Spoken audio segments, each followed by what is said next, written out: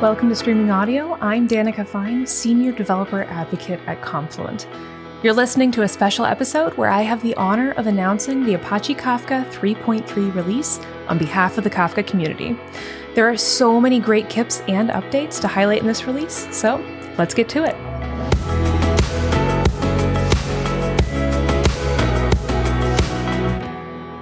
Hi, I'm Danica Fine with Confluent, here to tell you what's new in Apache Kafka 3.3. We have a number of great KIPs in this release, so without further ado, let's jump right in. As usual, the release is broken up based on what the KIP pertains to. In this release, we'll cover updates from Kafka Core, Kafka Streams, and Kafka Connect. First up for Kafka Core, we have KIP 709, which affects offset fetch requests. Currently, applications have to submit a separate offset fetch request to the group coordinator for each group ID. As you can imagine, this can be pretty tedious. With KIP 709, the process has been streamlined so that a single request can be made to fetch offsets for multiple groups. Overall, this reduces request overhead and simplifies client-side code. KIP 824 affects the Kafka dump log tool, which allows operators to sample logs from topics. Now, unfortunately, this tool used to inefficiently dump the entire log, but with KIP 824, the new max bytes parameter allows operators to sample only a small slice of the log in a more efficient and scalable way.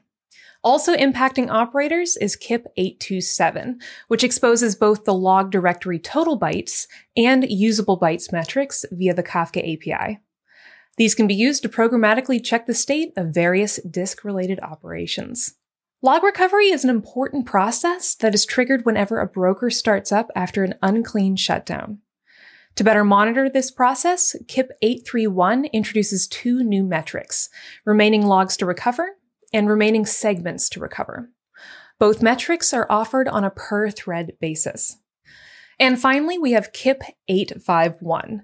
With the offset fetch request, there's a Boolean require stable flag to indicate whether to tolerate pending transactional offset commits in the group coordinator.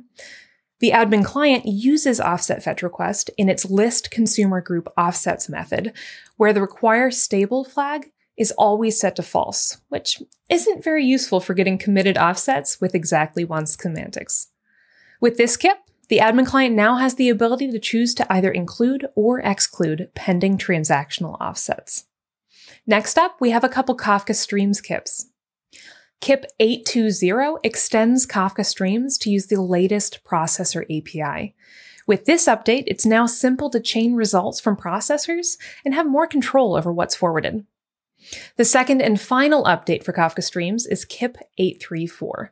This change adds pause and resume to K-Streams topologies, allowing users to pause the processing, punctuation, and standby tasks of the topology. Overall, this makes it easier to do a number of things, like reduce resource usage when processing is not required, modify logic of K-Streams applications, and respond to operational issues. And finally, we have an exciting Kafka Connect KIP that should be music to everyone's ears. KIP 618 introduces exactly once support for source connectors. To achieve this, a number of new connector and worker-based configurations have been introduced. Now, keep in mind that not all source connectors will support this, so I recommend that you read the details on the KIP itself to understand which of your connectors can take advantage of this new functionality. All right, that's all that I have to share for now. Until the next release. What are you doing here?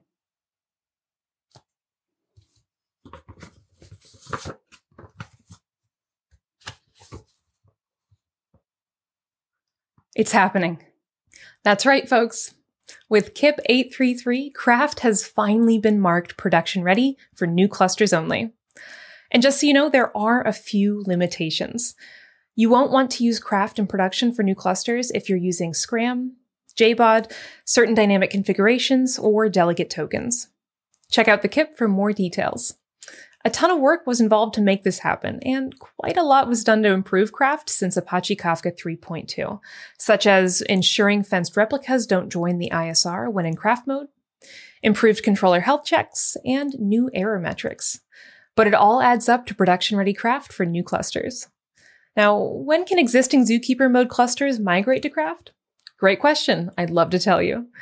While the timeline is subject to change, currently you can expect to be able to upgrade existing clusters from Zookeeper mode to Craft mode with Apache Kafka 3.5.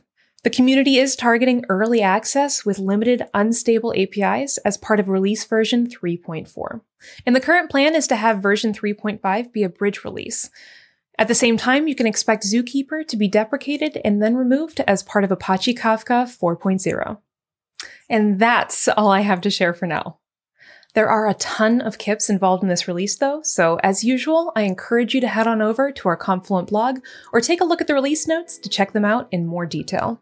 And of course, I look forward to hearing about what you build. Those are the highlights from this latest Apache Kafka release.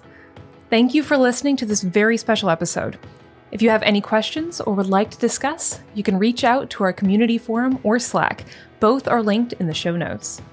If you happen to be listening on Apple Podcast or other podcast platforms, please be sure to leave a review. We'd love to hear your feedback. And if you're watching on YouTube, please subscribe so you'll be notified with updates you might be interested in. Thanks for your support, and see you next time.